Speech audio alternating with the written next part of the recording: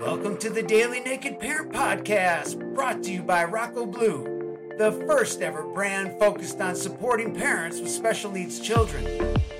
Naked Parent Nation is a group of parents with special needs children who are willing to get vulnerable, strip it all down, and take a look at ourselves, our parenting, our family, and our plans to create a life beyond our wildest dreams.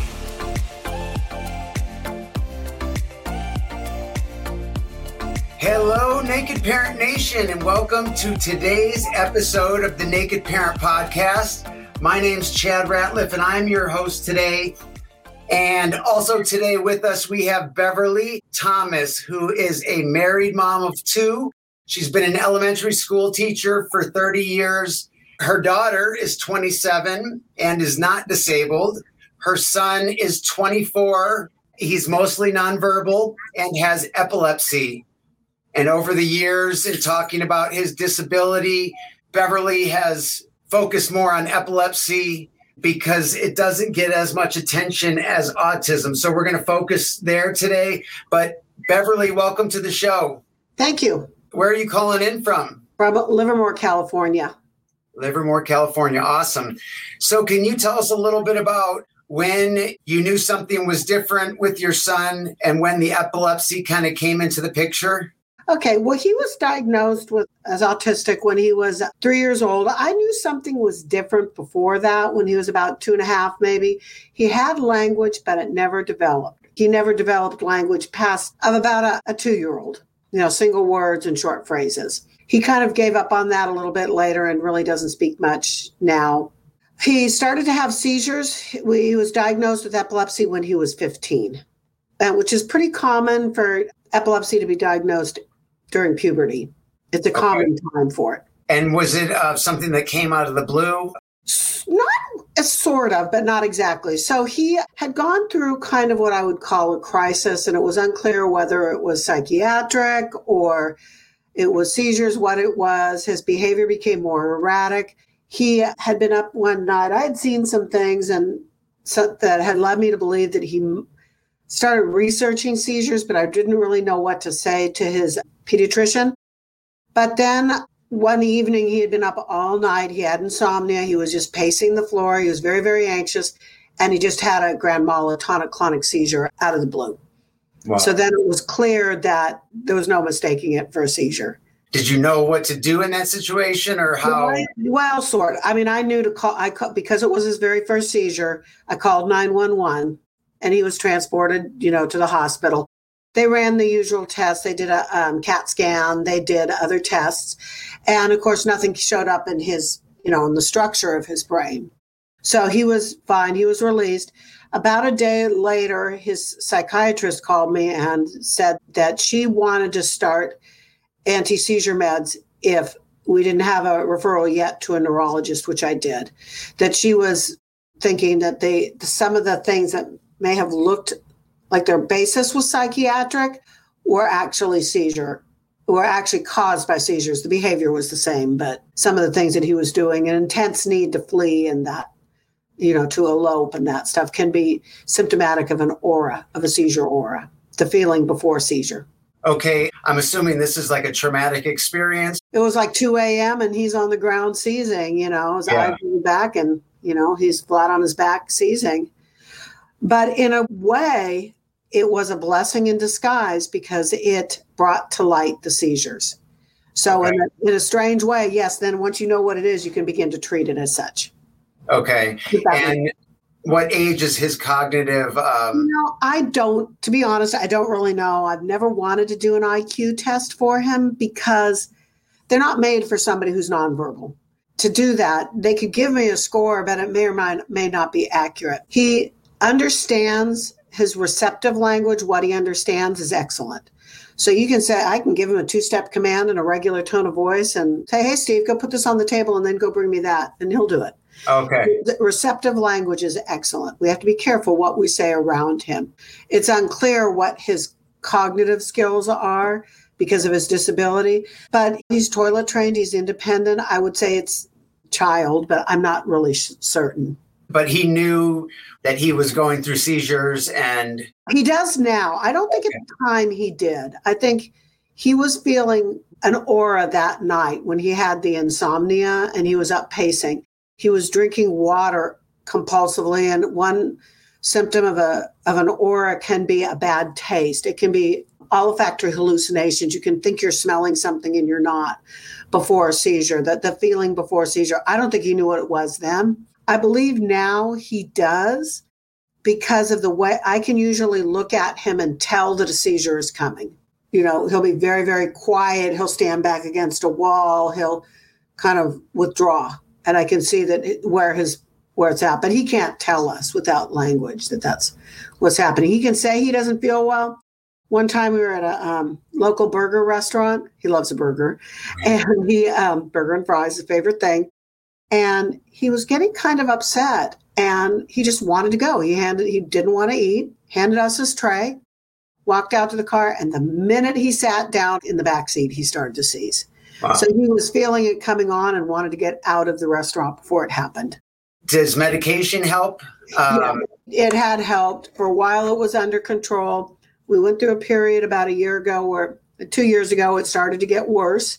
He was having seizures more often. He had what's called a VNS implant done, which is colloquially referred to as a pacemaker for the brain.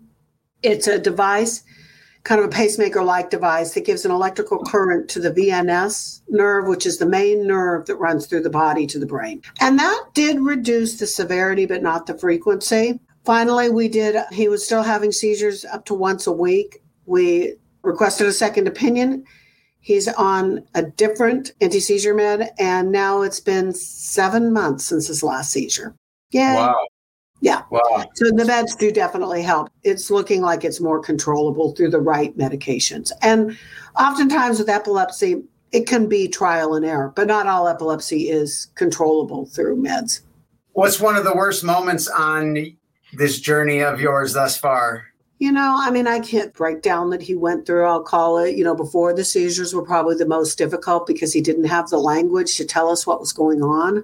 That was probably the most difficult time. Some of his behaviors were very erratic. He did things that would look like, that would put himself in danger. But overall, he has come a long way since then. And you've already shared, some of these with us, but is there something that stands out that you wish you knew then that you know now? One of the things I wish I knew and that no doctor ever told me, and here, I'm a teacher. I mean, I'm not, my sister's an optometrist. My dad was an optometrist. I mean, I have people in the medical fields in my family, is that up to 30% of people with autism also have a seizure disorder, epilepsy.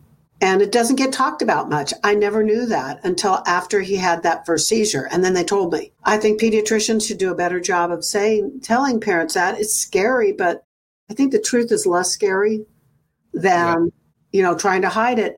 Now, one thing about that, as I say that, is that seizure disorders are more common who have severe language impairment or who have cognitive impairments, but it's still much more common in people who have epilepsy. Epilepsy is much more common in people who have autism than it is in the general population.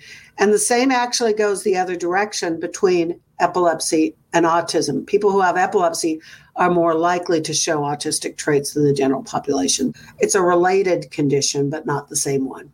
Well, I'm grateful to know this. I mean, my son's nonverbal and very low functioning. Yeah. And 30%, I mean, that's something I would definitely want to know about. Exactly. And no pediatrician ever told me that. I suppose I knew because when he had that first seizure, the pediatric, so we have Kaiser. I don't know if you're familiar with Kaiser, the giant HMO. And one of the nice things about Kaiser is that if you have an ER visit, all of your physicians get a report from the ER visit. So after that first seizure, his psychiatrist called me the next day. And the neurologist that he was referred to called me and basically said, I can treat this symptomatically. So he didn't have to go in for an EKG, brain measuring the seizure activities. She said we could do one of two things. We could either start the seizure meds right away, because she said that because of his functioning, he had a greater than 50-50 chance of having a second seizure, in which case they would diagnose epilepsy anyway. So it just seemed, because I had already believed that I was seeing some seizure activities, but didn't know what to say to the physicians, I thought it was a good idea to just go ahead and start it. And wow. I don't regret that. He's had plenty since then.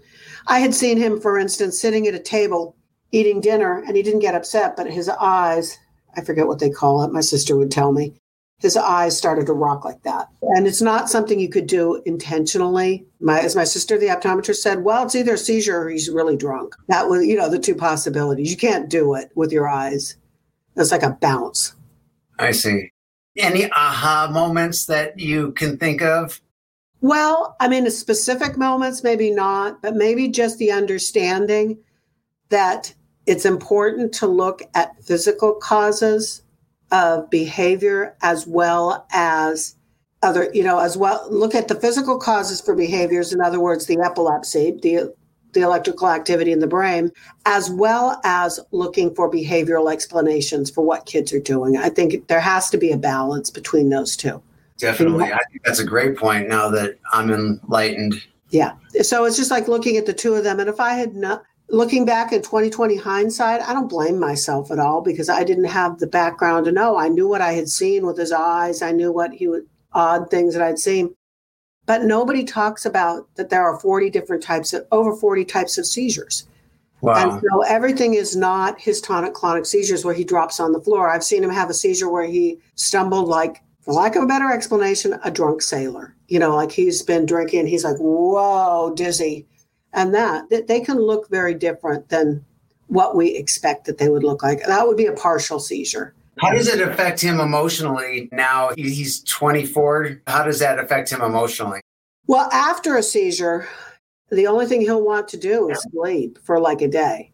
And that's pretty typical. It's it's like a recovery period.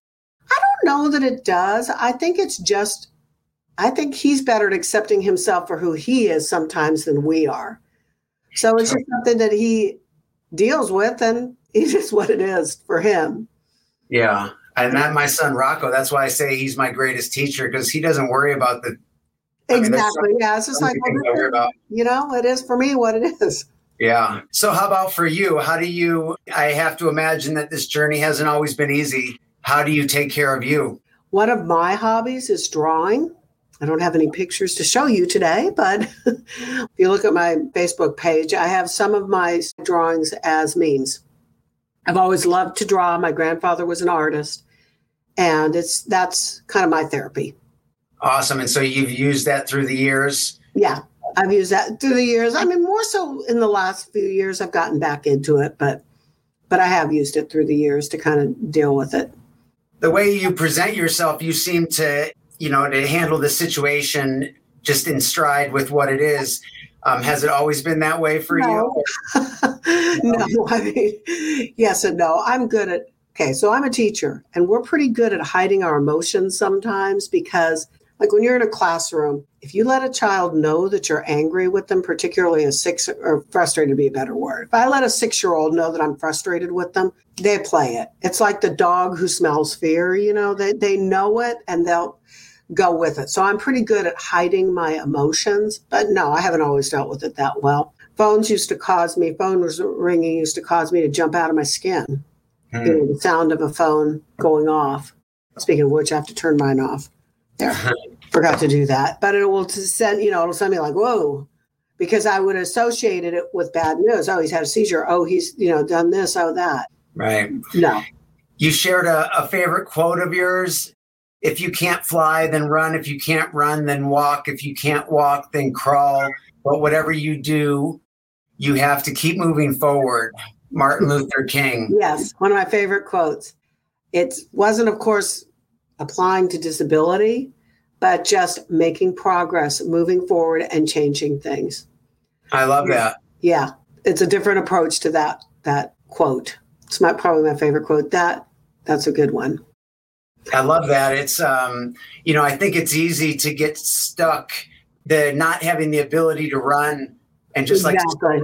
Staying. Well, it's like speech. If you think of running as speech, so like let's say you're thinking of running as speech, the ability to speak. Well, if you can't speak, then use ACC. If you can't use ACC, then use PECS. Look, find the way to communicate. Yeah. Teach our kids the way to communicate whatever works for them. And it's still forward movement. It's not backtracking. I like that. So we do like a little lightning round with 1 word to 1 sentence answers. Are you okay with that? So 1 word to 1 sentence? Okay. Yes. Try to stick to it. Just to get through more questions so we can get more of your perspective. Sure. What's the best advice you have received? Take it as it comes. Share a personal habit that contributes to your success. Well, my drawing and making sure I communicate clearly. Great. Do you have a top resource recommendation to share with other parents? I would look into the American Epilepsy Society page if they're interested in epilepsy. Otherwise, there are plenty of good ones for autism. What's the next thing on your list you want to add for your individual well-being? Getting more exercise. What's one thing you think would improve your life if you did it or had it? I can't complain about my life. I think probably learning to let go of things. I hold stuff. That's awesome. I do too. It doesn't benefit me most. It doesn't help. And maybe ever. I really appreciate how you've highlighted the epilepsy along with the autism. Do you have any kind of final guidance that either is in line with what we talked about or something else that you'd like to share with the parents out there? I think I would tell parents, when our kids are born, we don't know. I mean, my daughter is typically developing. She works in marketing and, is a very successful university graduate. Both my kids, I had the same expectations, but I think that you have to look towards that as it changes. You don't always have absolute control over it. And I think we, as parents, sometimes we beat ourselves up over, I'm not doing enough. I need to do more. I need to do more. And while that's sometimes true, sometimes, it's like that saying, that saying that people say behind every successful child is an involved parent. Well, sometimes there's an involved parent behind a child who doesn't develop as typically, who doesn't make the progress. And I don't think that we can lay blame. As a teacher, I try to always remember that no matter what the parents are doing, they're doing what they believe is best. I think you gave us a lot of wisdom today. I know that I gained from talking with you, and I appreciate you taking the time to talk with us and share your story. I appreciate the invite. And I hope that we can connect down the road and stay connected, because this is easier together than alone. Absolutely. I do believe that. And, there are times when, I'm sure people in the community feel frustrated by others in the community, but, there is support out there. Thanks, Beverly. Thank you so much. I appreciate it. Have a great day. You too. Bye. Bye. This concludes our show for today, and I'd like to personally thank you for spending the time with us on a topic near and dear to our hearts. If you'd like to be part of the Naked Parent Nation and help us reach those parents that are struggling and overwhelmed, there's no better way to help than by subscribing, rating, and reviewing the show on iTunes. iTunes highlights the shows based on these metrics, and the more the show gets highlighted, the more opportunities people will have to be introduced to the show, where they can hear that message of hope or that tip that can change everything. So follow the link in our show notes, and we hope to have you back here tomorrow, where we'll do it again. From the team here at the Naked Parent Podcast, we wish you the life you've always dreamed of and then some. So long.